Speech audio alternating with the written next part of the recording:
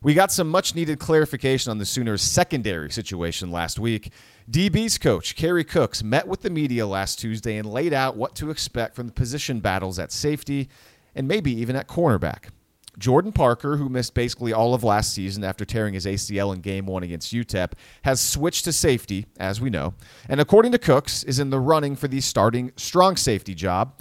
Competing with Parker will be senior Khalil Houghton, a player who made 4 starts in 2017, 2 of them at free safety when Will Johnson was out, and Houghton also made a pair of starts when the Sooners opened games in their nickel package.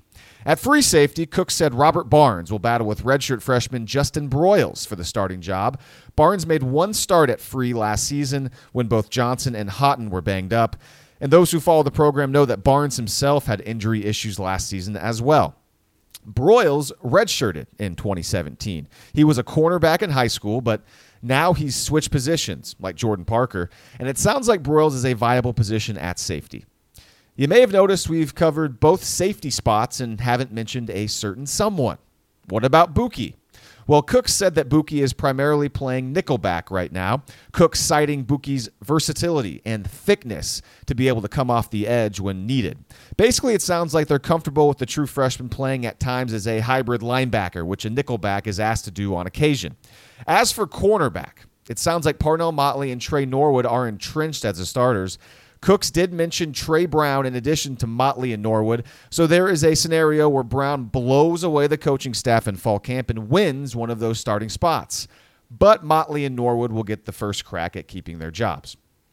While those who follow the Sooners team, this Sooners team in particular, may be concerned about the secondary this season, mainly the safety situation, I do not share those same worries. We've said it many times on this podcast. Defensive back is the deepest and most talented group on this OU team. Sure, there's a little uncertainty at safety, but players in the secondary should be used to changing positions. It's not that big of a deal. If you've got the talent and you want to play a lot of snaps, it's easy to make the transition to a new spot and eventually play the position competently.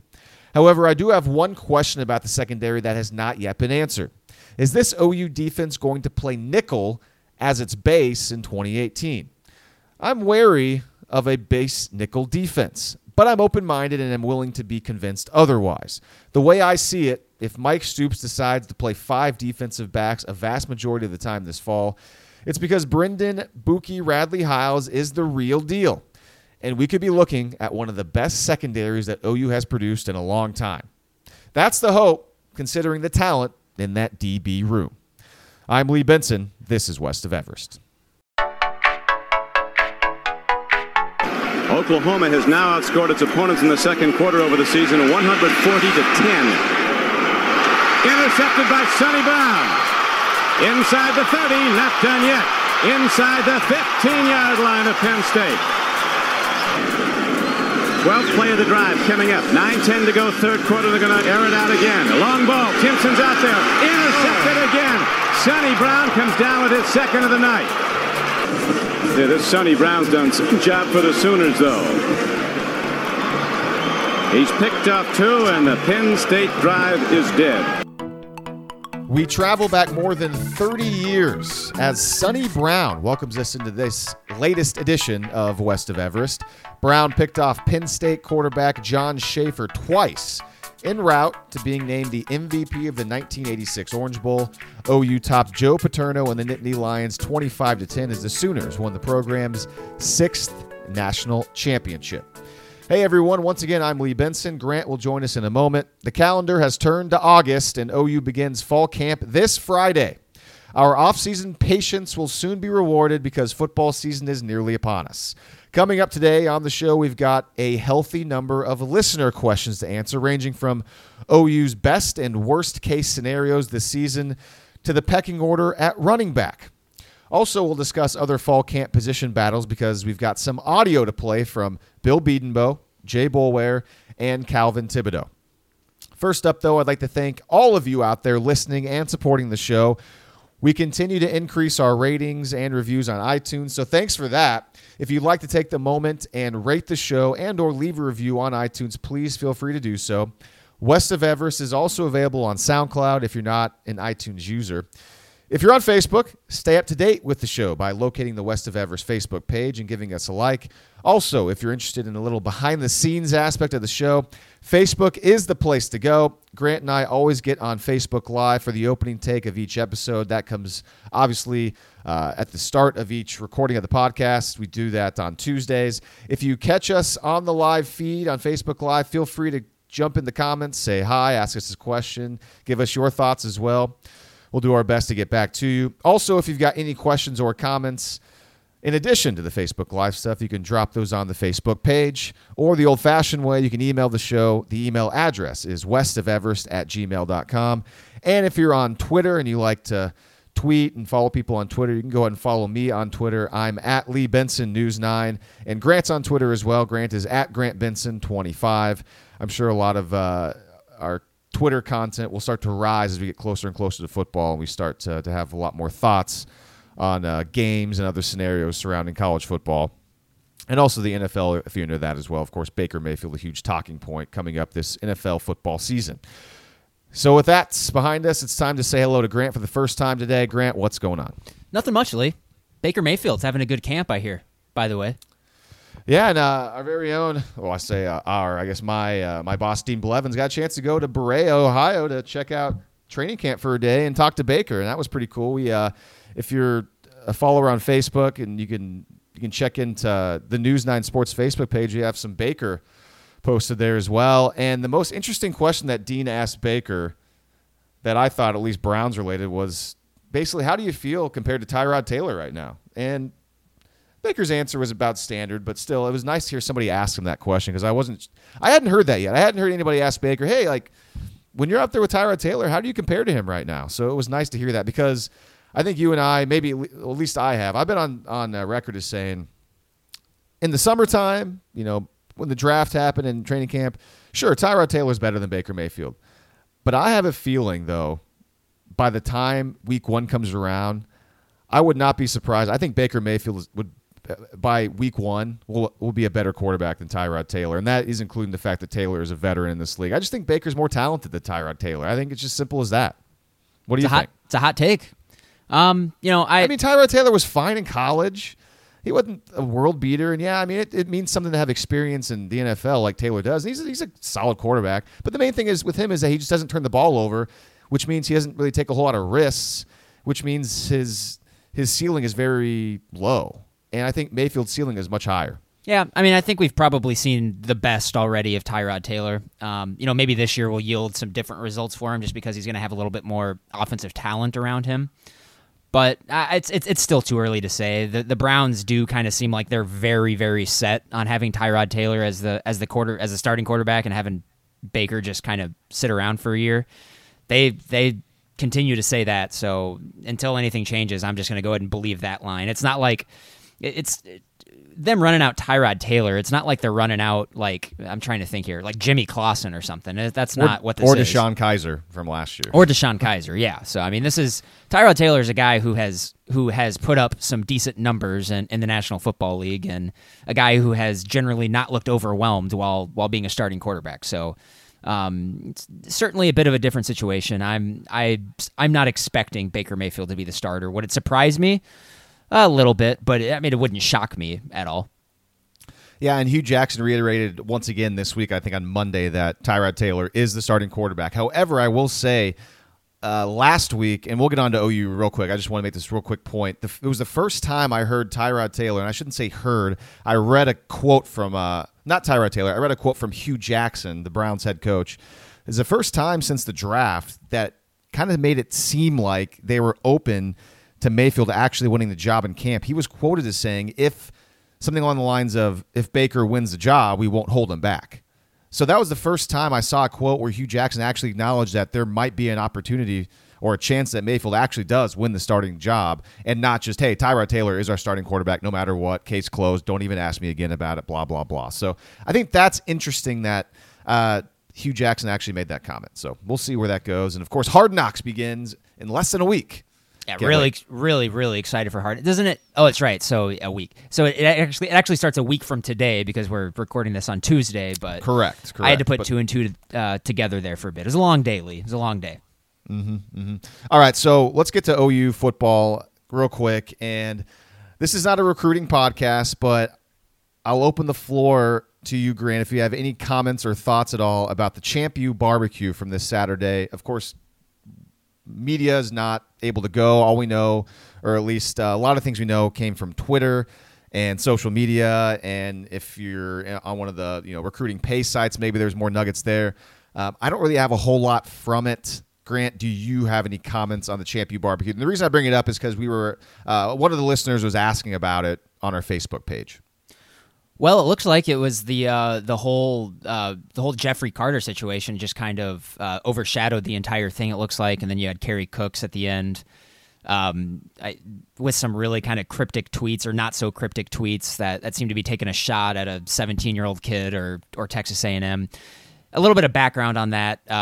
Jeffrey Carter is a former Oklahoma commit from over a year ago. He did decommit, I think, during the 2017 season. Well, kind of over the last week or so, it became there was basically a huge tidal wave in his direction of like, oh, it's kind of looking like Jeffrey Carter is about to commit again to OU. If you follow that 24/7 website, there's a lot of crystal balls going in his direction and whatnot. And then so what happened was he was supposed to show up to this Champ U barbecue on Saturday. He tweeted out sometime in the afternoon that he wasn't going to be able to make it because of a flat tire or whatever. And then about an hour after that, he had tweeted out a commitment video to Texas A&M. And so that kind of just overshadowed the entire weekend. My stance on this is I think this just kind of highlights kind of the weeds you can get into with recruiting. And I sort of have a weird opinion about this. I don't follow this stuff incredibly heavily. I mean, I do. I'll look at stuff just to see, if there's commits or if there's a big time prospect who's high on the Sooners. I generally keep myself informed. Stuff like this though for me it's getting a little into the weeds. I'm not a huge fan of just the games like this. This is not me ripping on a 17 or 18-year-old kid doing something that a 17 or 18-year-old kid does. So I'm not going to get too bent out of shape about it. I do have a problem with Kerry Cooks venting frustrations on Twitter. That's just I just don't think that's something an adult should do, especially when it's very reasonable that you could take it as that he's ripping on a 17-year-old kid.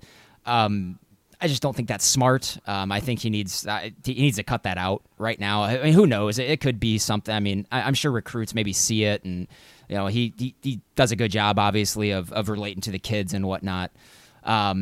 And also at the same time, even if that, I'm sure he would probably defend it by saying, "Hey, this was a rip on Texas A&M."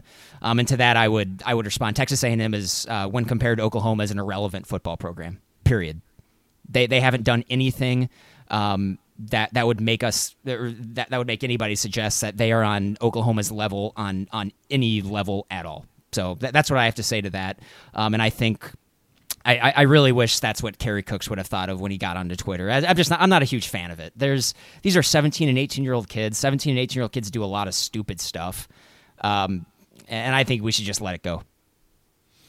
Kerry Cooks is a darn good recruiter, and I guess we'll give him the benefit of the doubt here. Maybe there's a method to the tweets. Perhaps maybe it was one of those things where the recruit maybe had given him some indications that he was going to be there, and maybe Kerry Cooks really thought he was going to commit. And he even though obviously Kerry Cooks is an assistant coach at OU and the recruit's a teenager, perhaps their relationship was pretty good, and maybe he really felt like he was betrayed. I mean, this is all speculation. Who knows? And again, maybe it also, like you said, helps with that with other players. Other players see that and think, yeah, our coach has our back and whatnot. So I'm with you though. I don't get too into the recruiting as well.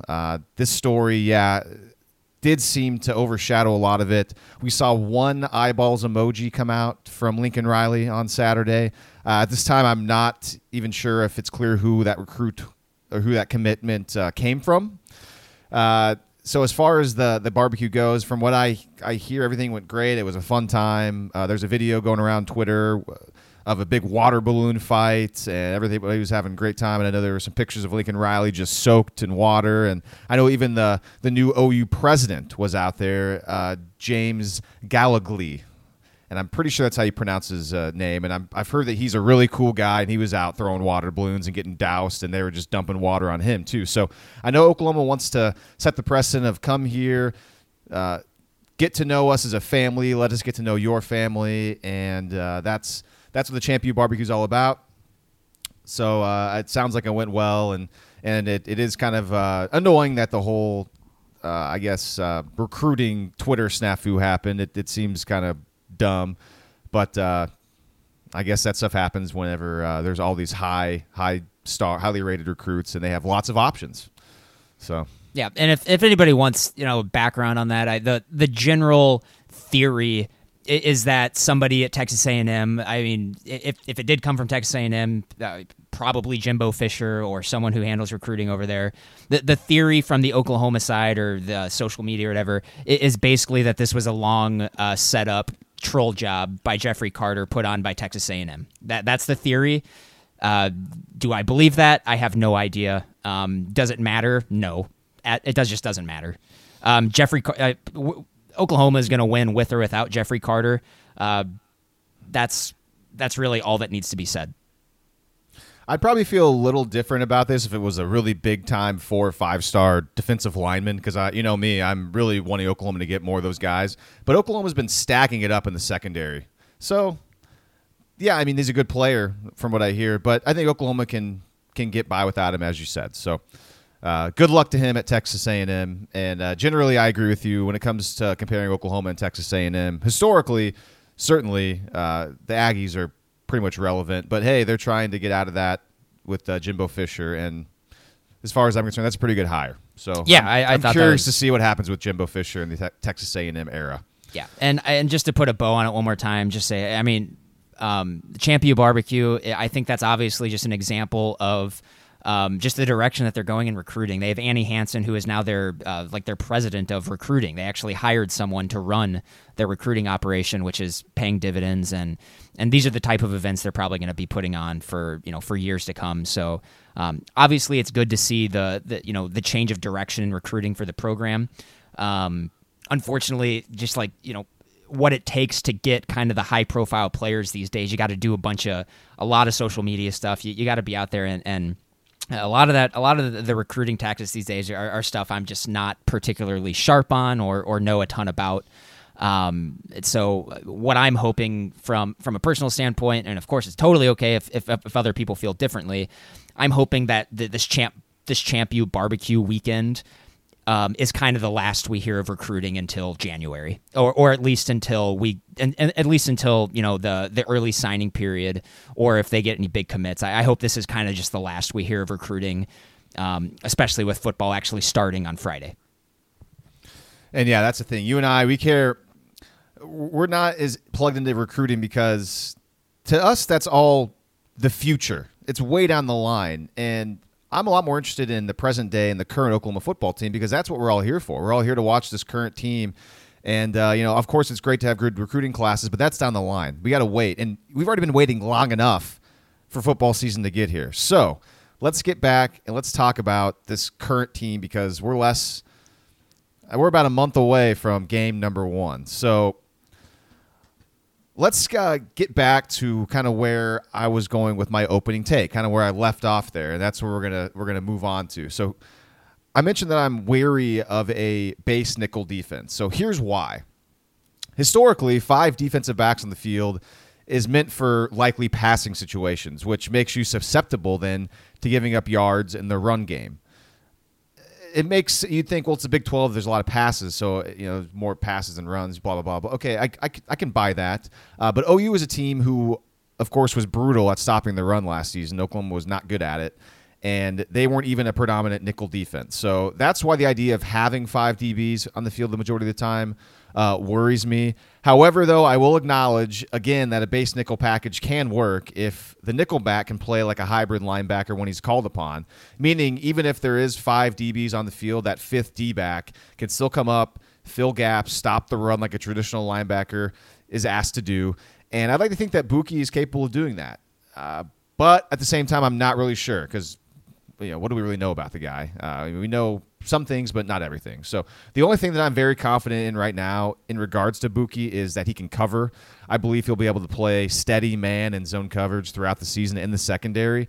As far as playing like a linebacker and tackling, things like that, I'm assuming he's good at that, but I don't know.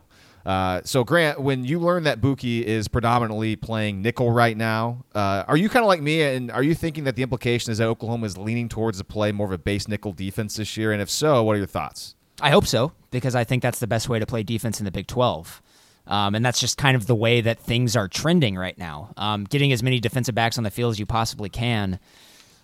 So just an explanation as to why it's trending this way. The whole idea is, if you have that third linebacker on the field and on the strong side in the Sam spot, the idea is that linebacker is going to struggle in coverage. And in the Big 12, when they have so many small slot receivers or slot tight ends like a Mark Andrews type, generally those are guys that are just matchup nightmares for linebackers. And so the idea is that you get an extra defensive back on the field to basically to take away that option from the other team. And you're right, that exposes you in other areas as well. And so my very first thought, because I know you brought up your concern of stopping the run, playing a nickel defense and stopping the run, it only works, Lee, if you play an aggressive style of defense. You have to be aggressive with your gap assignments.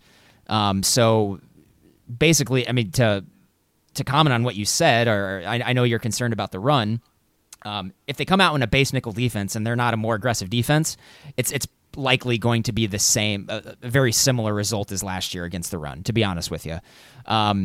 There's other factors into it as well. It didn't help last year that you had Kenneth Murray, a true freshman, starting, and he had trouble with his gap assignments. You had Emmanuel Beal on the weak side, who I think was physically limited. So that obviously doesn't help. And of course, this year, too, they got a little bit more experience on a defensive line as well. So I like the idea of going to nickel because it allows you to be a little more versatile, a little more multiple. And honestly, they got a lot of corners on their team right now. And I think just doing this is going to allow you to put your best players on the field as well. So are they going to be moving to a nickel?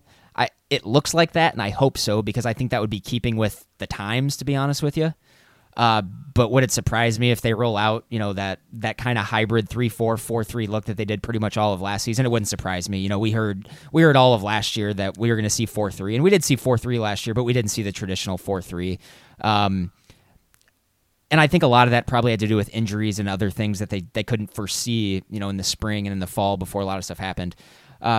We'll see, though. But yes, obviously, Buki, it looks like, is giving them an option at nickel, and that's important because that nickelback can be a really versatile player. And there is evidence in the past that suggests that when Mike Stoops feels like he is comfortable at the nickel position or comfortable in the secondary with some guys that he can really lean on is when he really ratchets up the pressure. At least that's what he did in his first stint as defensive coordinator at Oklahoma. So let's hope that that philosophy or whatever is still inside of him.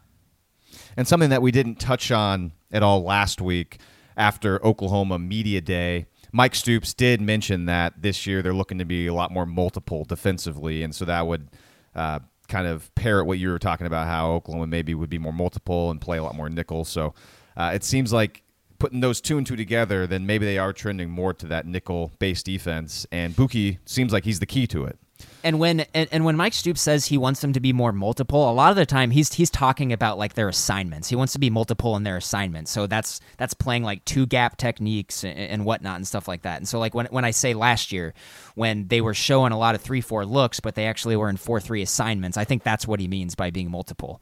And it's not a philosophy I'm super, super high on.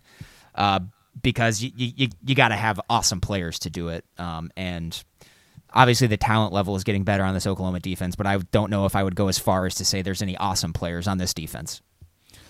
What are your thoughts on the two safety position battles? Because now we have names. We now know from Kerry Cooks who the players are that will be battling for the free and the strong safety positions. Are the names that he mentioned the players that you figured would be battling for the spots, or are they different?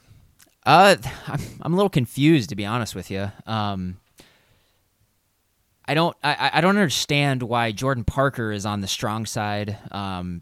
the strong side typically is the guy who you're going to be putting in the box, the guy who's the surest tackler, which leads you to believe Khalil Houghton has that position completely sewn up. Well, let me stop you real quick. Cooks did make a comment the other day. Last week we talked to him that he mentioned that Jordan Parker in 2016, because obviously last year his season was cut short. He did mention back in 2016 when Parker was playing all the time, he mentioned that he thought that Parker was one of Oklahoma's best tacklers that season. So I didn't watch a whole lot of 2016. So, I mean, you watched a lot more of 2016 than I did. So I don't know if that's true. Yeah, I might be back. So I might be remembering that a little differently than Kerry Cooks. So I thought I had the same thoughts in 2016 about Jordan Parker, very similar thoughts about Jordan Parker in 2016 that I did about Trey Norwood last year, as in he was a lot better than who he replaced, but neither of them really did anything to make me super excited. So Jordan Parker last year I was excited because he was a true freshman who had started 8 games,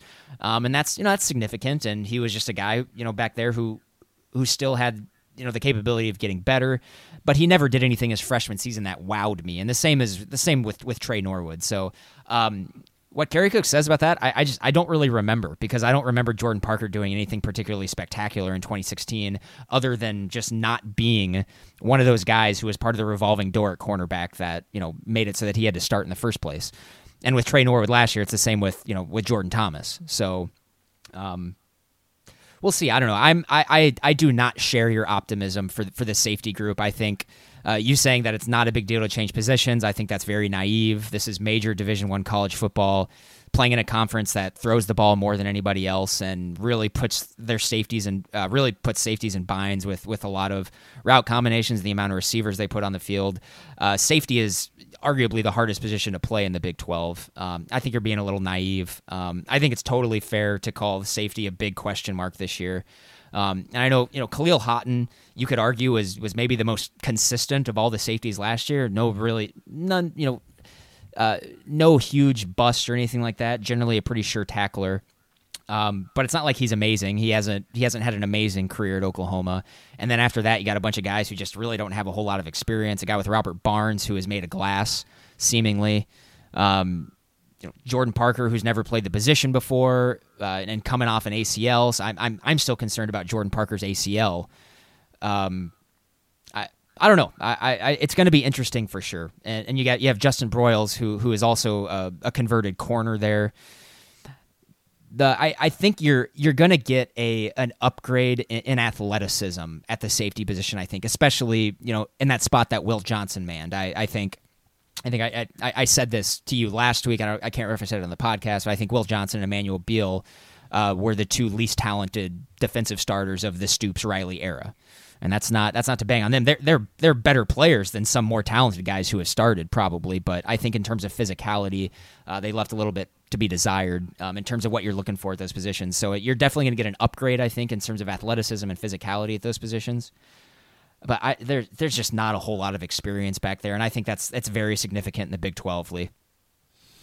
Yeah, I'm not that concerned, because I think talent is so important. And again, I know this was off the podcast, and this is different, but it really, I played free safety and cornerback in high school. Yeah, I know it's not college, but it's in the secondary and in high school, players switch positions all the time. They're doing it all the time at Oklahoma. Other teams are doing it too. If Jordan Parker wants to play, he's going to have to play safety, and he hasn't played much. So I mean, there's a chance that this entire time when he's been rehabbing and things like that, he's kind of known that he's going to probably switch positions, so he's probably planning on it. There's lots of time to prepare for these position changes, and once they get out there, they're going to learn, and then you're going to see that it's not their assignments. Everything is not going to be that difficult. I mean, it's all about them just watching film, being smart, and not biting on stuff, and just being confident in their abilities. I will say I'm kind of surprised that – I'm not surprised, but with Khalil Houghton competing for the strong safety job, he's more of a free safety. At least that's what he's played mostly. It makes sense, though, to me, because Houghton, he's a good tackler, and apparently so is Jordan Parker, so that's why they're going at it. And it makes sense more because they clearly want to get Robert Barnes in at free safety because he's got that talent. He was a 5-star, I believe, Rivals. I know he's had injury problems, but they're clearly trying to pave the way for him to get reps and get snaps at free safety because they clearly want him to play that position, and maybe even Justin Broiles too, if they're going to go ahead and give him a shot. But it's a question of who's going to come out on top and who's going to win these starting jobs. But I'm really not that concerned about the secondary in general. Well, I'm concerned is maybe not a great because I'm very high on the corners. I think they're going to roll out 3 or 4 guys out there who can play man-to-man coverage above average, and that's incredibly significant. I just think it's really difficult still. I mean, in the Big 12 when you have so many slot receivers who are going to be, I can already picture. I like that they're going to get a lot of reps. I like a lot of reps so at it. I love that. I think best case scenario for Oklahoma is that Khalil Houghton and Robert Barnes lock that thing down right at the beginning of camp. I think that's by far best case scenario. If that doesn't happen right at the beginning of camp, I think it's very, very fair to start worrying about safety. If Barnes and Houghton come out and lock those down within the first week of camp, then I will start to feel a lot better. If they don't, there's probably going to be some issues back there. What about the cornerback position, Grant? It sounds like Parnell Motley, Trey Norwood, like I said earlier, are pretty much entrenched as the starters. I know that I don't think you really heard anything that Kerry Cook said, but the thoughts of Trey Brown coming up, like I said, there's a scenario where he could be really good and he could actually win the job. I guess we don't know yet. We'll see. I will throw one thing out there one little other nugget from Kerry Cooks that I got. And if you're a fan of Oklahoma and you watched all last season and you listen to this podcast, really anything, you're going to hear this and you're going to kind of you're going to nod your head in approval and think, yep. Kerry Cooks actually said that he watched back some film from last season, and looking at Trey Norwood, he said that Norwood looked like a 12-year-old boy out there. So the fact that he actually admitted that I thought was kind of interesting, but then he qualified it with saying that Norwood has put on some weight. He's put on about 8 to 12 pounds, and he can see the gains that Norwood's made with his body. Yeah, and hey, I think best case scenario for Trey Norwood in his career is to turn into another guy like Zach Sanchez, which would be just fine, which would be great. A ball hawk back there, and I think he's built obviously in a very similar way, and I'm guessing them offering Trey Norwood was probably them going after that Zach Sanchez prototype. And just to go back to Trey Brown, I think everybody who's a Sooner fan on both sides of the ball probably has like their one guy that they just always love and think that they're maybe better than they really. Trey Brown is my guy on defense. I think he's outside of Buki, I think he's the most talented, most athletic guy in the secondary. And I honestly think that it's just you're not going to keep him off the field for very long. I don't think the guy is just a special athlete, and he's got that twitchiness, and he just moves differently than everybody else. He's a very impressive athlete. Let's switch things over to the offensive line. We got some clarity finally on the left and right tackle positions last week from Bill Bedenbaugh. Now, we know that Cody Ford is going to begin fall camp competing for a job at tackle, and the general consensus seems to be that Ford and Bobby Evans will be the starting tackles this fall. But we have been in the dark about which tackle positions that they would play. Well, last week, Bedenbaugh said that Evans and Ford will continue a rotation at left and right tackle. It sounds like this is the same thing Oklahoma did with Ford and Evans during spring practice. So Bedenbaugh is going to have Evans and Ford both get reps at left and at right tackle until Bedenbaugh determines which player fits better in each spot. In addition, Bedenbaugh had this quote that sheds even more light on the current situation. Bedenbaugh said, quote, "I think Cody right now is more comfortable on the right side, but he played better on the left side, so we'll see what happens." I've actually got some audio to play from Bedenbaugh talking about Cody Ford at tackle, but before we play that, Grant, are you satisfied with Bedenbaugh's current explanation of the tackle positions? I don't know what that means. He's more comfortable on the right, but more comfortable on the right probably means he's more comfortable with his assignments, what he's supposed to be doing on the right, but he's probably just playing better on the left, and I would assume he's playing better on the left because he's always played on the left. He's always been, the left guard when he comes in. I don't know what's going to happen anymore. I can't say that I love them rotating at those positions. I would much rather them just decide and have them there so they can practice at the positions that they're going to play. But we'll see. That I clearly they're rotating because it looks like they're competing for who wants the job. So until I get more information, I don't know what's going to happen. I think Bobby Evans is a better player, so I think I should I'm going to go ahead and give him kind of the upper hand at left tackle. But until practice starts, I'm at the point now I got no clue. I think it's obvious that both those guys are going to be your starting tackles, but whether who's going to be on the left, who's on the right, I don't think we're any more clear than we were a week ago, Lee. Yeah, this whole scenario is super interesting to me. Let's get to Bill Bedenbaugh's soundbite, and then we'll talk more about Cody Ford. Now, you were famously skeptical about the idea of Ford making a move from guard to tackle for this season. I think you were worried about Ford's size and his ability to handle the edge, something like that. Is that about right? Yeah, it's exactly. Well, Bill Bedenbaugh actually had some similar concerns about Cody Ford. Here he is last week. I didn't know if he could handle the edge. I didn't know, where that would be. He's got a little bit longer arms than his height would lead you to believe.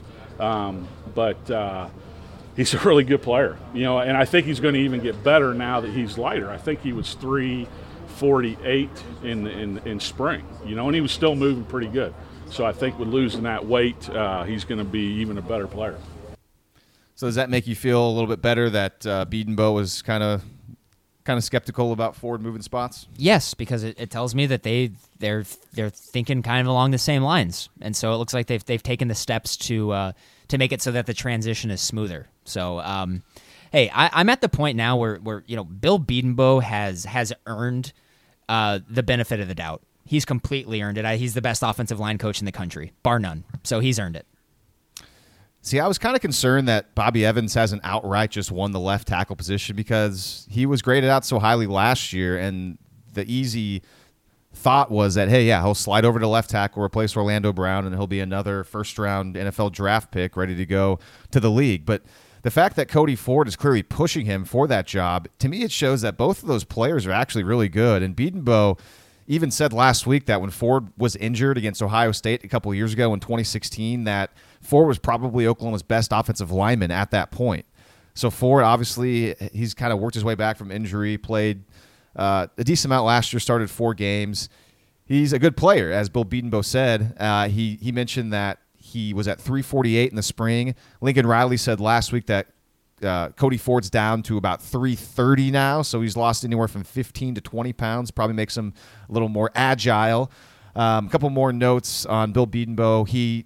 I think he says this all the time, but I'll just reiterate it. He mentioned that the group of the best 5 linemen will play, so nothing groundbreaking there. And he did say that the Oklahoma run game will stay the same no matter who the quarterback is in there. They do have their base 4 or 5 plays where it just doesn't matter who's playing quarterback, which we could do this a whole other time if we wanted to, but we could almost try to guess what those base 4 and 5 plays are. I think we know exactly what one of those base plays GT counter draw is their bread and butter. So yeah, I'm pretty excited about Cody Ford and Bobby Evans because it sounds like they got some really good bookend tackles on Oklahoma. Yeah, and I'm actually really glad you brought up 2016, before the Ohio State game, because if anyone wants to remember back to that summer, Cody Ford was kind of the talk of camp about how good he was on the offensive line. So that I'm glad you brought that up because I'd forgotten about that. So yeah, the rhetoric on Cody Ford going into his redshirt freshman year was pretty crazy. I mean, it was up there. So I think a lot of people sort of forgot about him last year because he was recovering from the broken leg, and Ben Powers stepped in after he got hurt against Ohio State, and has been so good for the last 2 years. So they got some options on the offensive line. That is the one position. Over the last 4, 5, 6 years, they have had no trouble whatsoever of recruiting, teaching, restocking. Bill Bedenbaugh is an unbelievable asset for this program. It can't be stated enough. It just makes you wonder how long it's going to take for him to kind of want to dip his toe into maybe being a head coach somewhere, if he even has that sort of goal. I guess we never know with some of these assistant coaches. Sometimes these assistant coaches just are happy being assistant coaches. Yeah, but who knows? Bill Bedenbaugh. if you listen to Nick Saban and Bob Stoops throughout the years, they'll say that, hey, I want assistant coaches who want to be head coaches, because that means they're hungry. That means they're going to work. That's how you build an elite program. If there's other programs that are poaching your assistant coaches to be head coaches, you've probably done some really good things. So it's and you're right. Yeah, Bill Bedenbaugh being poached to be an offensive coordinator somewhere, a head coach, has certainly been on the back of my mind for the last 3 or 4 years, because it's I don't know how imminent it is, but it's going to happen eventually. Let's stay on the line, but move to the other side of the football. Mike Stoops has talked about how the defensive line is the most improved group on defense since since the last season. There seems to be 3 players currently anchoring that group. That's Amani Bledsoe, Kenneth Mann, and Neville Gallimore. Now, I'm on the record as saying that I'll believe the Neville Gallimore hype when I see him play well consistently, which he has not been able to do yet really at Oklahoma.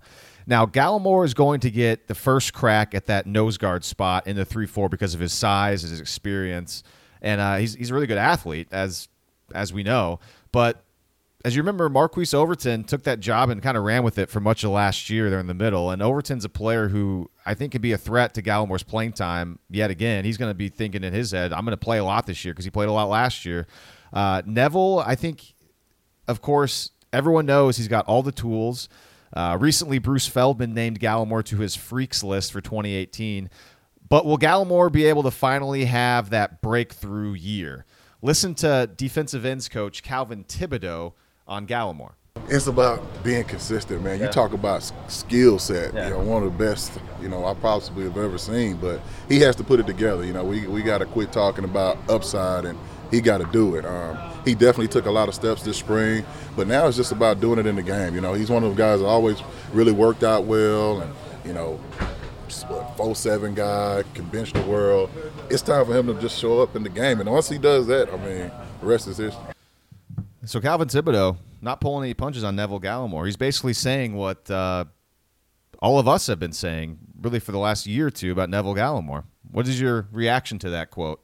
Hey, I'm looking forward to watching him play this year, but until Neville Gallimore produces, I will, jury's still out. But yeah, I'm looking forward to watching him play this year. Let's see if he really has taken that step up. He's shown flashes for sure, mostly in 2016. Was hurt last year, kind of lost his job last year. So yeah, I think it's completely fair to be skeptical on Neville Gallimore, but I think it's also impossible not to be a little excited with all the talk of him coming out of camp, because there was not talk like this last year with him, if you recall. So, there was. What was there? Like exactly like this? Yeah, just oh man, this guy is so big and so good, and I can't wait. Yeah, it was.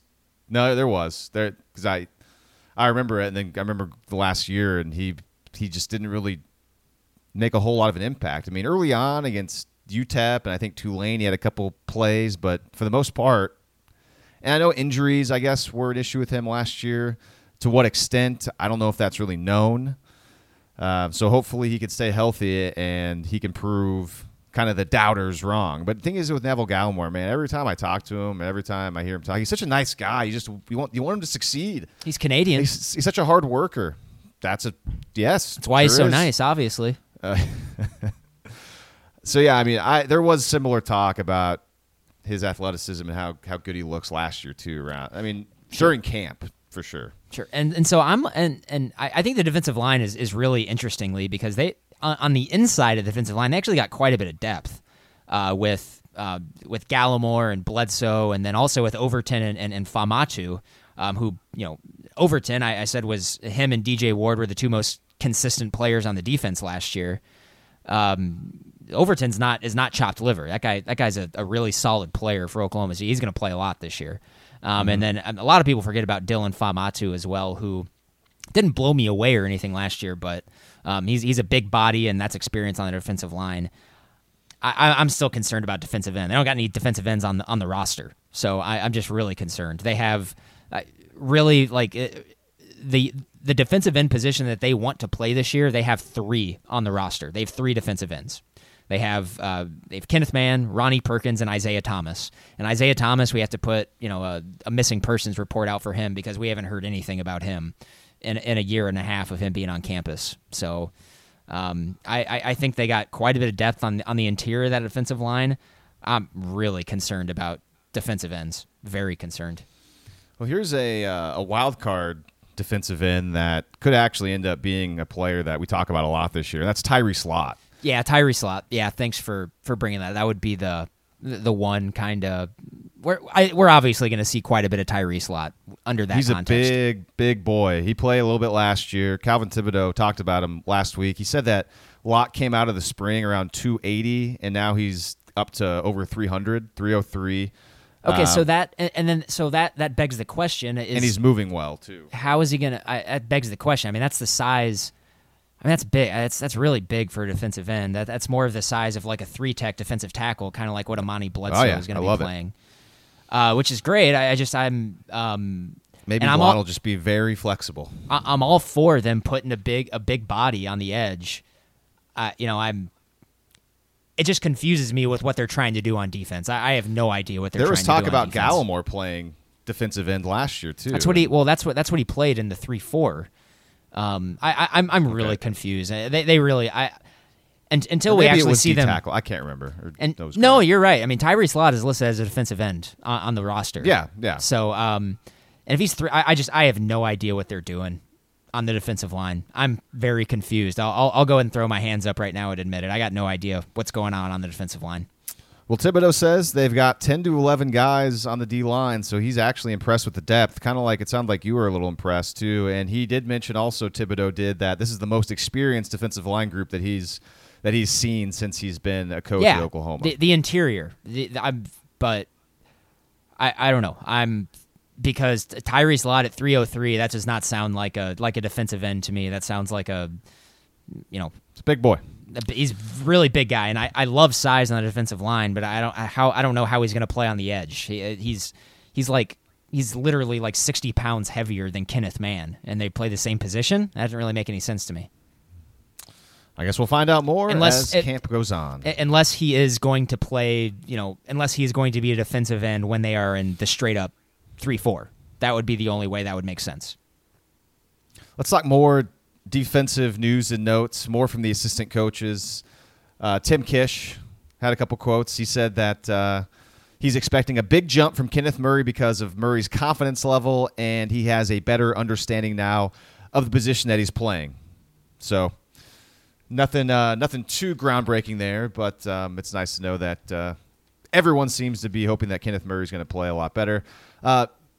More on the will linebacker spot, the will linebacker battle, if you will. We learned, last week Caleb Kelly is going to be fighting for a job with Curtis Bolton, and Kish said that Bolton is definitely competing for a starting job.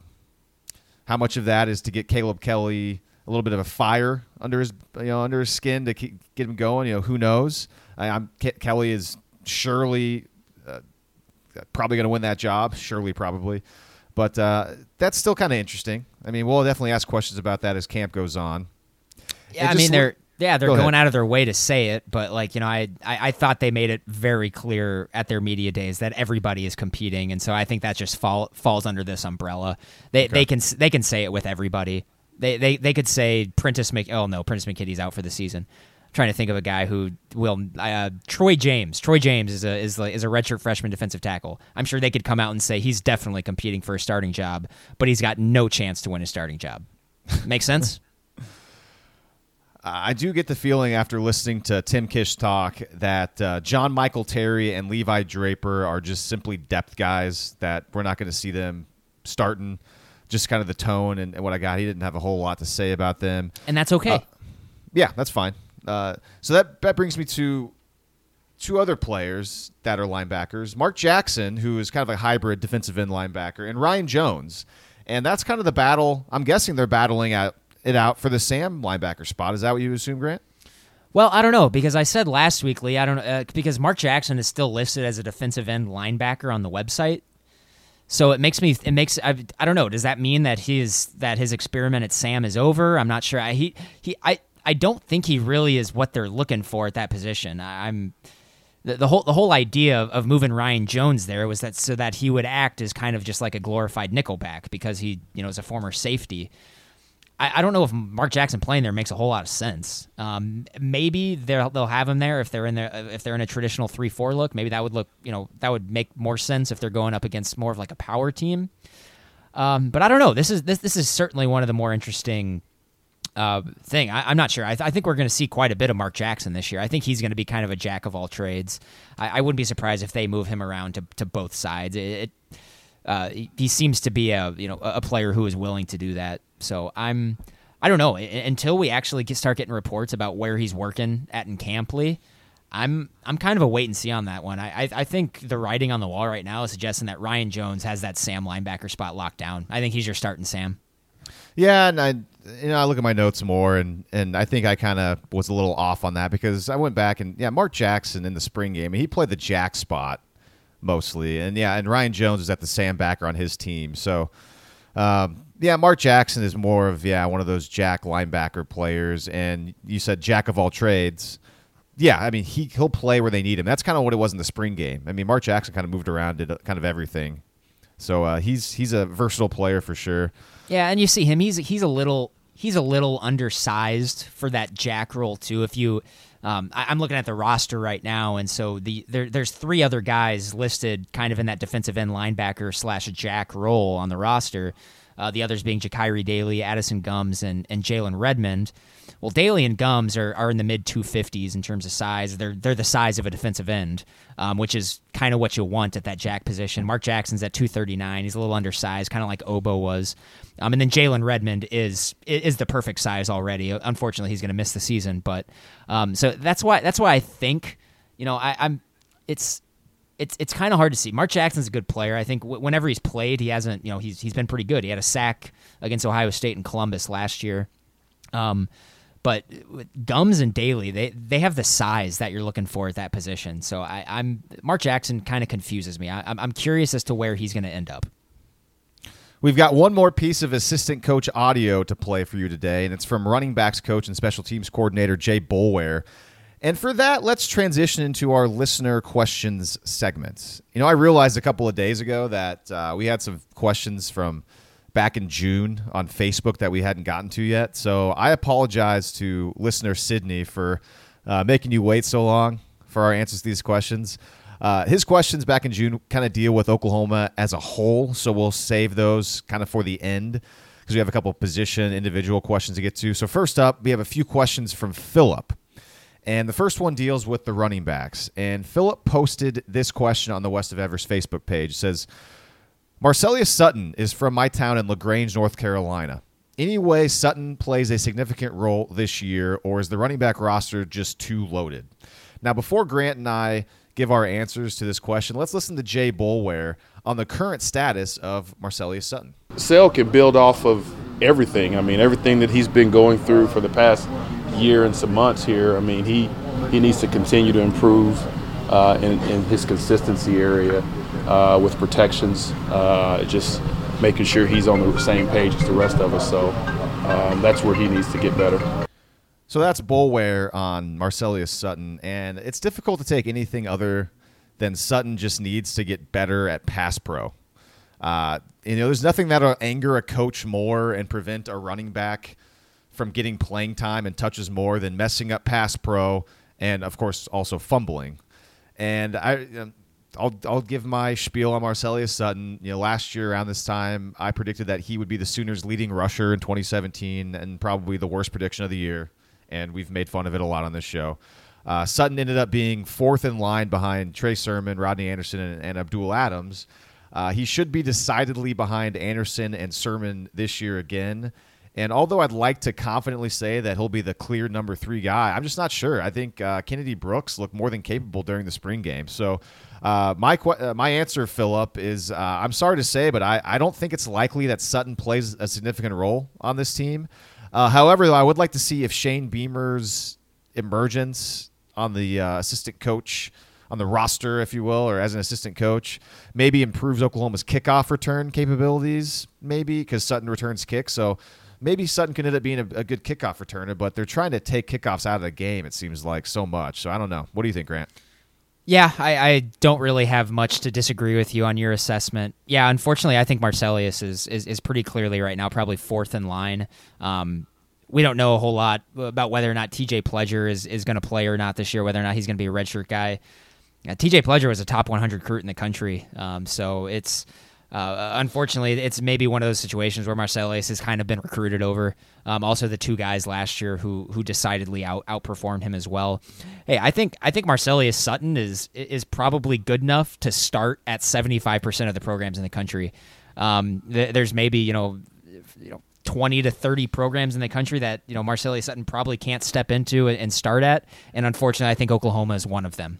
That doesn't mean he can't be a good player for OU. He could certainly be a guy who contributes on special teams.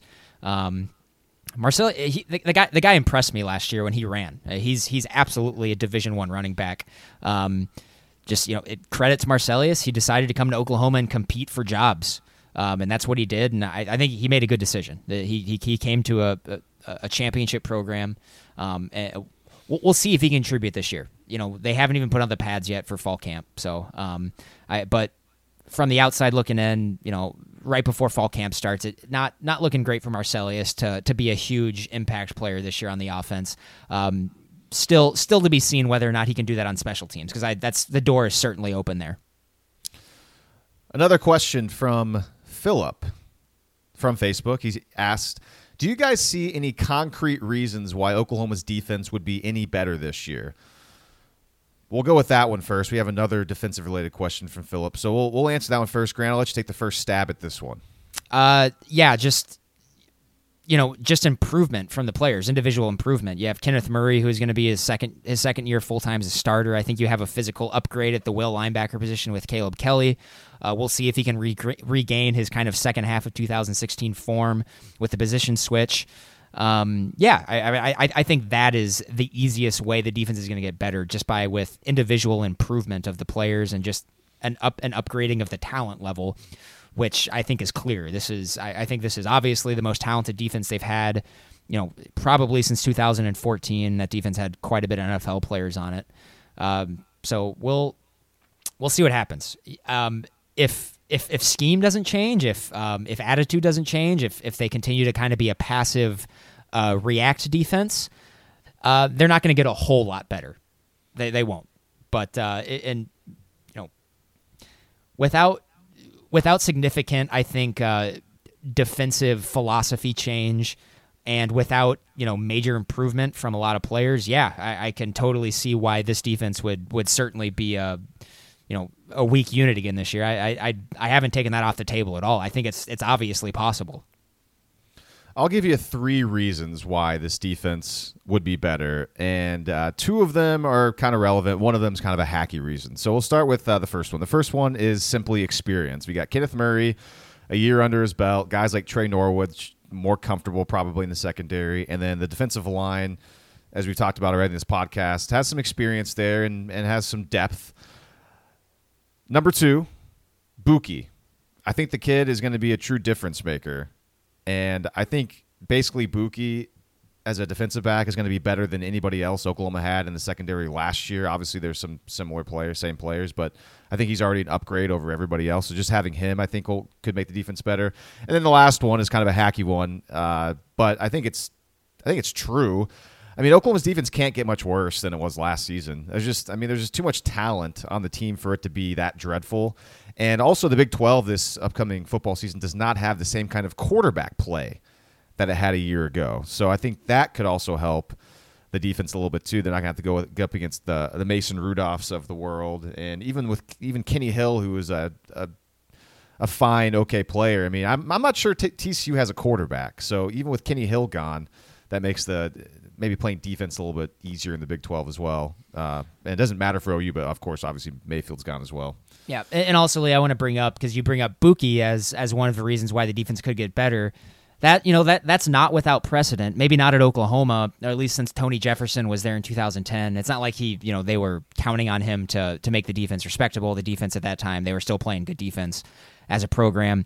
But last year, Lee, there was another true freshman that came in and made a huge impact for a team in the SEC, and that was South Carolina with Jamias Williams, who came in. He was a true freshman. He's smaller than Buki, was a top 100 recruit in the country. He came in and they switched him over to nickelback, and he was basically the MVP of their defense last year. So it's not without precedent. It can happen. And South Carolina had a good D last year. Yeah, good. Yeah. So, like I said, I don't think drastic improvement is going to come without a change of defensive philosophy, and I mean that very seriously. I do not see how they can be a good defensive unit if they are going to play read and react defense. It's just not going to happen, especially in the Big 12. Mm-hmm. Speaking of Buki, the next question we have from Philip is simple: is Buki a better player at corner, or is he better at safety, in our opinion? And I'll tackle this one first. I think a pair of really good lockdown cornerbacks can make a defense really good. That's not a secret. A lot of NFL teams, a lot of college teams, they're trying to recruit those tall, rangy corners that can play man coverage and take away a half a field. The main reason for this is that both of those players can disrupt a quarterback's timing so much, which in turn allows other players on defense, maybe to get to the quarterback, force a mistake, force them to do something they don't want to do, or it makes teams get away from certain principles they might have on offense that they would otherwise adhere to. So that being said, I think Buki, he'd be an awesome cornerback. I think that's where he would excel. I think he's probably a better corner than a safety, but the way this current Oklahoma team is constituted, I think it makes sense to me that he'd be more effective at safety because you got Parnell Motley, you got Trey Norwood. They're pretty good cornerbacks. Who knows if those guys could be moved to play safety and also play it really well. I'd bet Buki is more flexible than those players back there playing safety. So therefore, my ultimate answer to the question, I guess, is that I think Buki would be a better cornerback, but I get why he's going to be playing safety or nickelback this year. What do you think, Grant? Yeah, I think he's, that's the position he played in high school. It's probably the position he's most comfortable at is corner. I think he's more valuable as a rover, as a guy who's going to roam around the field, kind of like the sort of act as the defense's Minkah Fitzpatrick. I think that's where he's most valuable, and that's where he's going to be used, it looks like. More questions. We're going to go to the offensive side of the football here, and I think this is going to be a pretty easy one for us. And actually, this question was asked by a couple listeners. Any threat of Austin Kendall transferring? Now it says when Kyler Murray wins the job. Murray's probably going to win the job, but for the question's sake, if Murray wins a job, basically, is there any threat of Kendall transferring? Grant, what do you think? I think the threat is there. Logically, it does not make sense if you were to do it, but there's obviously other factors that would go into it. I have no idea what's going on in Austin Kendall's head. I think, of course, he would have to sit out next season if he were to, or he'd have to sit out this season if he were to transfer to play next year. It just logically doesn't make any sense. I think he's going to stay, but of course you never know what's going through his head. He might feel slighted if he doesn't win the job and maybe just would want a fresh start.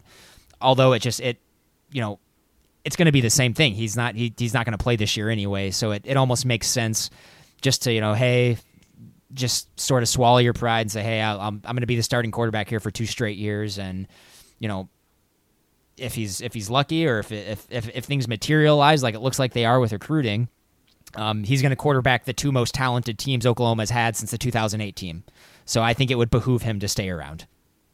Yeah, I agree with all that stuff. It just doesn't make any sense for him to transfer if he does not win the starting job, because the simple thing, too, is, he knows that Murray's going to be gone, so therefore he'd have the next 2 seasons. And why would you give up the opportunity to play quarterback in a Lincoln Riley offense for 2 seasons when you saw what Baker Mayfield did with this offense? Who knows what Kyler Murray if something crazy happens and Austin Kendall actually wins that job, who knows what they do with it too. It's just, like you said, he'll have to sit out this year anyways if he transfers. There's not a better offensive situation in the country to go to other than Oklahoma. So you made a good point. We're not in his head, so if there's a scenario where he doesn't win the job and he does feel slighted and he doesn't feel like the coaching staff has given him a fair shot and he really doesn't want a fresh start, even though it's going to be somewhere where it's not going to be as offensively gifted and smart as Oklahoma, that's maybe the only reason why he would transfer if it was such a personal thing. But other than that, it doesn't make sense. It doesn't make sense for him to move on. Yeah. At this point in time, I would think that if he were to transfer, if Kyler Murray wins a job, it would probably be for reasons not necessarily related to his prospects at Oklahoma in the future. It would most likely be an emotional decision. That's how I look at it from a logical standpoint. It doesn't make any sense. If he likes Oklahoma and likes being here, it doesn't make any sense for him to leave.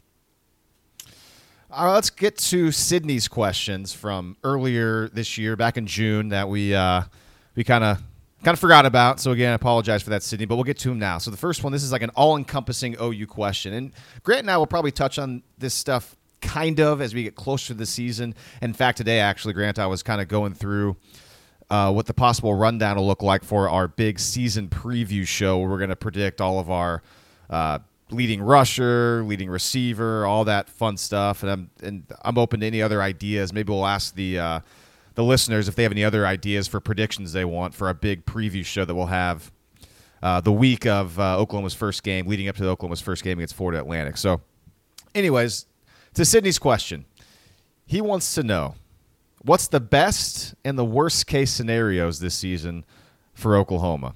So we can go a lot of ways with this. Let's start with best case scenario. Obviously, the best case scenario is Oklahoma wins a national championship. Kyler Murray is as good as everyone thinks he's going to be. He comes in, runs Lincoln Riley's offense flawlessly, but also with a little bit of a different kind of flair that Baker Mayfield had that maybe Mayfield couldn't utilize because Murray's more athletic and he has more running ability than Baker had. And also, it's just the defense is steady. It doesn't cost them games. It doesn't force the offense to have to win so many games for Oklahoma. So, therefore, they complement each other incredibly well. Oklahoma runs the table, and maybe they even get a rematch with Georgia or something like that in the playoff, and they get back and knock off Georgia, which, if that would happen, that'd be amazing. But either way, if they got to the playoff, that would be great. And goes on to win a national title. The best case scenario is always the easiest one to do because Oklahoma is a team that can win the national championship. They have the horses to do so. It's all just about how would they go about doing it. I think it's pretty clear. It'd be kind of similar to last year with you have a quarterback that is very, very good. Not going to be as good as Baker Mayfield, but a quarterback that runs the offense very well, runs, passes, nice even amount, keeps defenses honest on their toes. But different from last year, you have a defense, though, that plays better complementary defense and lifts up the offense a little bit more. I think that's the best-case scenario. Do you have anything that you want to add to the best-case scenario, Grant? Yeah, I mean, best-case scenario is basically Kyler Murray is second coming of Johnny Manziel in this offense. If that is the case, the offense will be generally unstoppable. A lot of people are forgetting that Rodney Anderson is also on this offense. Best case scenario would involve him obviously having a monster season.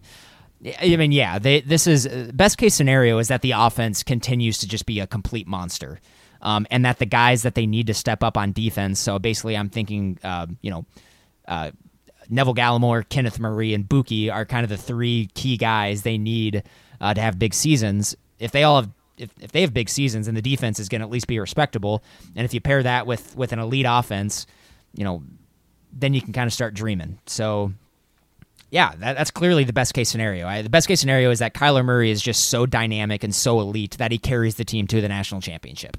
That's the best case scenario. Period. Worst case scenario. We can go a lot of ways with this one. So, I think the worst case scenario is quarterback is not as good as we hope it's going to be. Now, we all don't expect it to be as good, obviously, as Baker Mayfield. That's ridiculous. But I think the general consensus is that even no matter who it is, Austin Kendall or Kyler Murray, the guy playing quarterback for Oklahoma is going to be a high-level throw over the football, a good decision maker, and somebody who runs the offense very well, mainly because both of them are very talented, and also the guy calling the plays is a freaking genius. So I think worst case scenario is that the quarterback situation is not as good as we think it's going to be, and there's turnovers, and there's not very much clutch play, or maybe there's a leadership deficit because we all know Baker Mayfield was such a good leader, and they just don't have it. Maybe they play some close games, but they just don't have it to get them over the hump to win those close games, kind of like they did last year when they had close games, close win against Texas. They had to come back, and they had the close win against Kansas State in Manhattan. They don't just have it. I think that's that's the worst case scenario on offense. Of course, you can always throw injuries in there. Injuries screw everything up. You know, that just kind of goes without saying. Defensively, the defense plays kind of the way, Grant, you are hoping they don't play, and they continue that read and react style where they're not dictating to the offense what they're going to do. They're just letting the offense kind of make the call, and then they're going to react to it, and then we just have another season of pulling our hair out, and maybe we'll have a couple good games here and there, but for the most part, when they need to play really well, it's like, gosh, this defense just cannot get it done.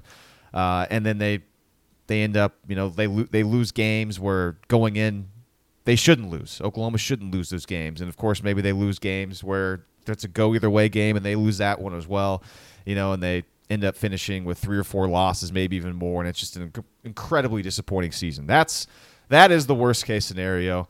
Anything else you want to add to that? Yeah, I'll put a little bow on it. Just worst-case scenario is the exact same worst-case scenario that they've had in the 3 quote-unquote down years of the Stoops-Riley regime, those down years being 2005, 2009, and 2014. The exact same thing happened in all 3 of those seasons. Quarterback inconsistency coupled with injuries, coupled with a surprisingly brutal schedule that was not foreseen before the season started. That's worst-case scenario. And if they have a down year, that's going to be why. And you can kind of check all the boxes. Those all could apply. Injuries, you never know. Quarterback effectiveness, I don't think that's going to be an issue, but we didn't think that was going to be an issue in 2014 with Trevor Knight coming off that Sugar Bowl win. And a brutal schedule, an unforeseen brutal schedule. I think this schedule sets up almost perfectly for that, especially with Florida Atlantic, who I think is a team that can win 10 games. They're going to go into the Conference USA and blow out everybody. Army is a team that won nearly 10 games last year. UCLA with Chip Kelly, we have no idea. And it always kind of seems like in Big 12 seasons when Oklahoma is the unquestioned favorite, last year notwithstanding, there always seems to be some teams that come out of nowhere and have elite teams. In 2014, I'm thinking of TCU. So it's interesting for sure, but that's the worst case scenario. It always is. Quarterback inconsistency, injuries, unforeseen brutal schedule. The next question from Sydney that we again forgot to answer a couple months ago. Sorry again. Another all-encompassing question. I think we've already kind of answered it, but we'll just pose the question and then add any more thoughts in case we haven't. In case we've missed something. Sydney asks, is a return to the playoff possible, or is it unrealistic because Oklahoma lost too many pieces? I think, of course, it's obviously possible. 100% possible. They have a better chance to go back to the playoffs this year than they did in 2016, I think, coming off their first playoff berth. Yeah, and not to belittle the question. I didn't want to come off as that. Losing Baker Mayfield's massive. A lot of programs would lose a quarterback like that, and it would be like, oh my gosh, what's going to happen this season? So that's the big one. But the fact that Oklahoma is so talented on offense and they have a coach like Lincoln Riley, and again, he's only had Baker Mayfield. He's only had Mayfield as his quarterback at Oklahoma. This is the first time that he will not have Mayfield in that quarterback room. So that's a big question mark. But I think we've seen a lot of evidence that Lincoln Riley knows what he's doing, and he's a really good offensive guy. So this is something I was thinking about today, Grant, and this might be just a fun exercise to have right now, and maybe we'll change our minds in a month or so. But I was listening to a podcast, and they were asking if you had to predict right now who would be your playoff teams. Do you have a Final Four that you would predict right now? I will absolutely give it a shot. I love these questions, man. Let's do this. Alabama is almost certainly going to be in the playoff. They've been in all of them. They also have an unbelievably easy schedule for a team like Alabama.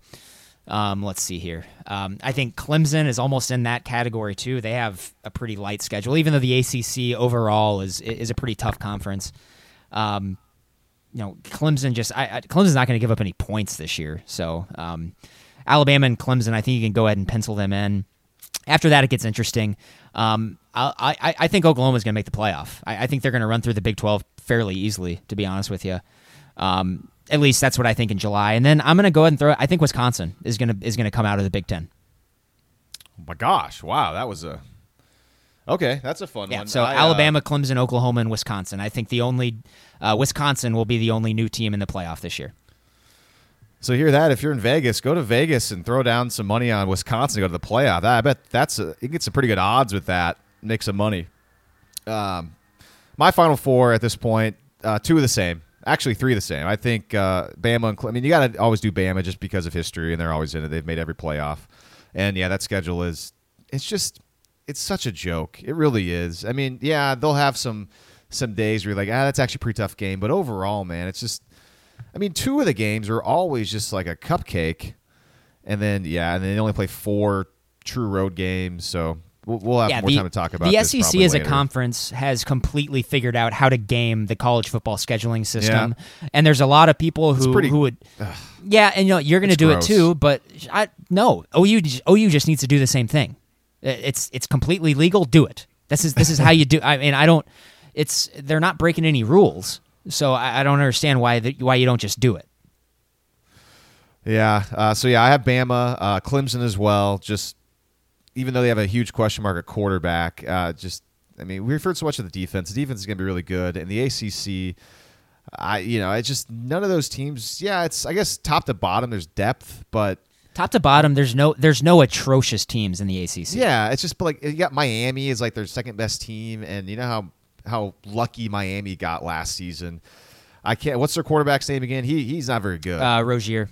Yeah, he's just not. I mean, yeah, experience, a year under his belt, maybe he'll be better, but he's not a very accurate passer, which is ridiculous. And they just got so lucky with so many turnovers and their defense last season, and it finally caught up with them when they lost a bad Virginia team late in the season. So, but I'm pretty sure they play Miami on the road, Clemson. I'm pretty sure they play Florida State on the road. DeAndre Francois will be back, but I'm not sold on Willie Taggart as a good coach at all. That was a really bad hire by Florida State. And that was just mystified that I saw all the blue check mark media people just talking about how great of a hire that was for Florida State. Terrible. I guess we'll find out. But guys had one winning season in his entire coaching career. Just not a good hire. That's not good. I got Clemson, Bama. I think OU's going to make it as well in July. I think Oklahoma's going to make it. And a lot of people aren't predicting OU to make it, which that's fair because Mayfield's gone. And, there's question marks there. My 4th team, it's boring. I'm going to go with Ohio State because Ohio State has made it a lot of the times. They missed out. I think was it the first time they've missed out on it last year? No, they weren't in it, and they missed out on it in 2015. Remember they had the team that was back that had everybody back, but they lost to Michigan State. Okay. And that a really kind of average Michigan State team that somehow made the playoff and got eviscerated by Alabama. I'll just go with Ohio State, even though I'm not 100% confident in it. And there's 2 reasons why. This whole thing with Urban Meyer and the assistant coach, that's kind of bad juju with me. Just any sort of like sidebar story like that these days, it's just I'm not a big fan of. I mean, that could have nothing to do with the season. It could have a little bit to do with the season. I just think it's bad karma. And also, too, this one can go either way.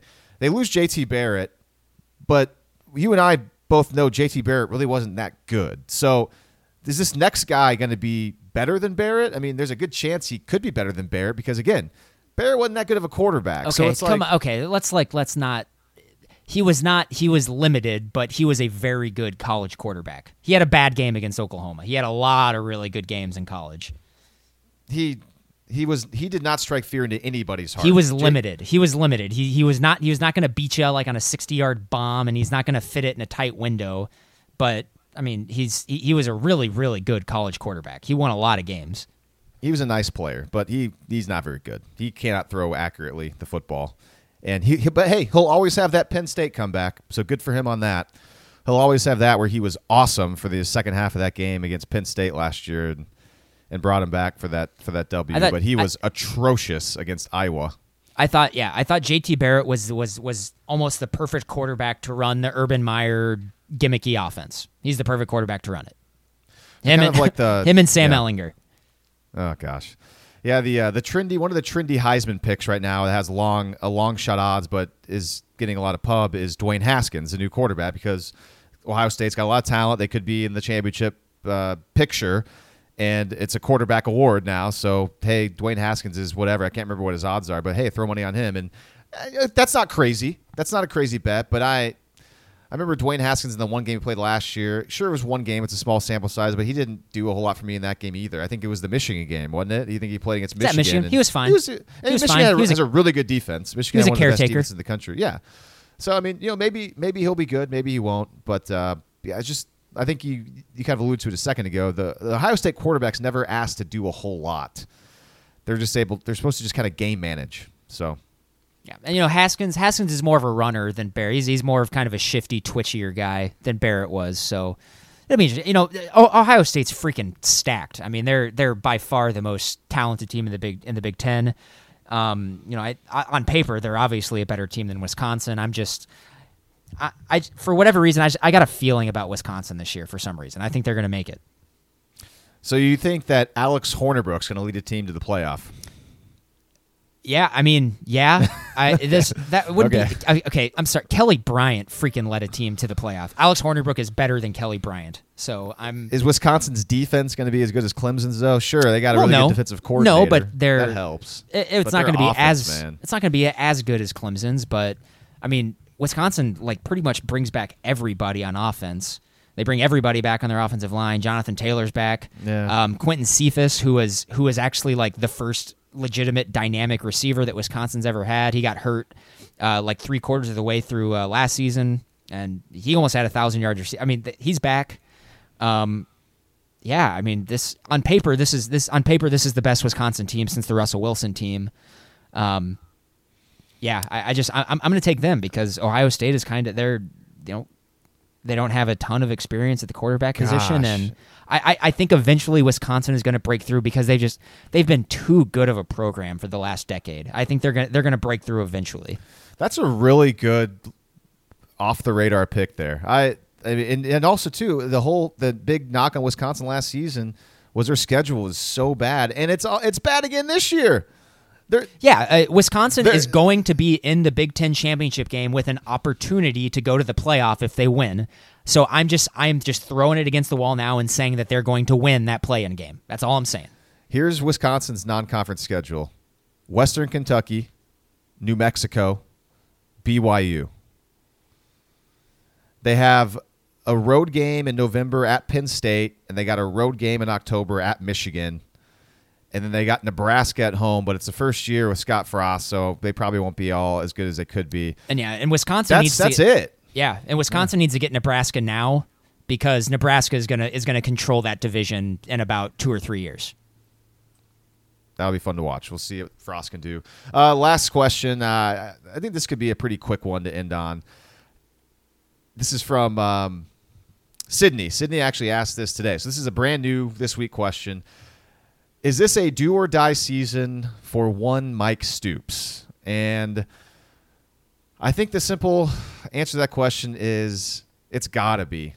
It's got to be because now he's got his back-to-back top 10 recruiting classes. He's got a guy like Buki in there. He's a coach who said that he needs talented players, and Lincoln Riley has parroted that. He said that we need to get more talent on defense. You get more talent. I know they're bringing in more and more talent with these recruiting classes and stuff like that, but if after what happened in 2017 and what happened in 2016, how bad the defense was those 2 seasons, a third year of that kind of defense where they're allowing, what is it, more than 5 yards per play, 5.5 yards per play, and allowing, 20, 30 points, and they're getting gashed on the ground by certain teams running the ball. I mean, that Oklahoma State game was just ridiculous. Justice Hill just destroyed him on the ground, and I mean, another year of that, I can't imagine Mike Stoops surviving another year like that. So I'm going to say yes, it's a do or die season. Yeah, I'll be honest with you, I was surprised that he retained his job after the Rose Bowl. That surprised me. And I'm generally the type of person who kind of tries to be a little, I don't try to call for people's jobs that aggressively. Very surprised he kept his job after the Rose Bowl. So I honestly just don't know. I don't know where he stands in this program. I thought the defensive performance over the course of last season was unacceptable for a program of this stature. So I'm we'll see. I can say one thing, that if he rolls out this defense with the same philosophy as last year, trying to do the exact same thing and expect to get different results, then yeah, I mean he's going to lose his job. There needs to be some very, very distinct philosophical changes in how they play defense. Will he do it? I don't know, because his job depends on it. Or unless he's really just counting on Parnell Motley, Trey Norwood, and Buki to play amazing man coverage to save his ass. That's all I have to say about that. Yeah, I think there really is a scenario where 10 years from now, maybe even before that, we all look back, and we might even be doing it right now. Now that I think about it, we're going to look back on the last 3 years, maybe, just to be fair, the last 2 years, because the first year was kind of a surprise, and think Oklahoma had Baker Mayfield for those 3 seasons and made 2 playoff trips, but never won a playoff game and never won a national title. And Oklahoma had that kind of talent, and a big reason why they weren't able to really get where they wanted to go ultimately was because the defense for 2 of those 3 years was just absolutely trash. And that's sad. That's really sad when you look at other programs around the country. It seems like a team like Clemson, like where you dogged on Clemson's offense all year last year, and it came back and it bit them in the championship, in the playoff. But it's like a team with an offense like that can still survive with a really, really good defense. But, man, for whatever reason, Oklahoma was able to flip the script in 2017 and somehow get as far as it could with just a very much below-average defense, and still almost won a playoff game and almost made it to the national title game. It's just it stings. It stings that Oklahoma was never able to bring one home. So. Yeah, and I want to end on this just because I'm glad you brought it up, because I think we all look back in retrospect on that 2008 team and feel very similar things. This is something that I told you, and this going back to this because ESPN just released their list of like they're ranking the last 20 national champions or whatever, and that kind of brought up other debates because the 2005 Texas team was on there, and maybe that's something we can talk about next week, Lee, is just kind of maybe a fun freewheeling college football discussion, but that just reminded me of how good the 2008 Oklahoma team was, because that 2008 Florida team came up in that pretty highly, and it just made me think, Lee, that the S&P system that I like so much and that I respect so much, 2008 Oklahoma team per S&P is the 3rd best college football team of all time, and wow. And it's because they were when they won, they were the most dominant team ever. That's pretty much why when they won. So it's looking back on that season still stings quite a bit, and I'm glad you brought it up just because I think that is certainly an instance. I've said it once on this podcast. I'll say it again. That was Bob Stoops' best team. The 2008 team was absolutely unbelievably good, and unfortunately, they had to have that team in a historically unbelievably good season of college football. There were, I think, per S&P, there were 4 teams that season that were in the top 20 of all time, of the best teams of all time. So that's that one hurts. But anywho, and also Lee, you brought up. I just want to bring it up one more time with best case and worst case scenario, because this is actually what I was trying to say. I think best case scenario, Oklahoma this year looks a whole lot like a 2010 Oregon team that played in the national championship game. A team that is just really explosive on offense, has a defense that takes advantage of mistakes, gets a lot of sacks, and turns the ball over a lot. I think that's their best case scenario. Oh, interesting. It's always nice to have those comps. You can kind of put your finger on it. You can watch back and think, what did that 2010 Oregon team look like? Yeah, they were pretty good. They didn't win a national title, but yeah, they were pretty good. They were very close to winning one. Whatever, I can't even remember what the running back's name was yet, but everyone go back and watch it. That was a really, really good fourth quarter of that national championship game. All right, that is it for our show this week. Oklahoma will have some fall camp practices under its belt by the time we record the show next week. So until then, for Grant, I am Lee. This is West of Everest.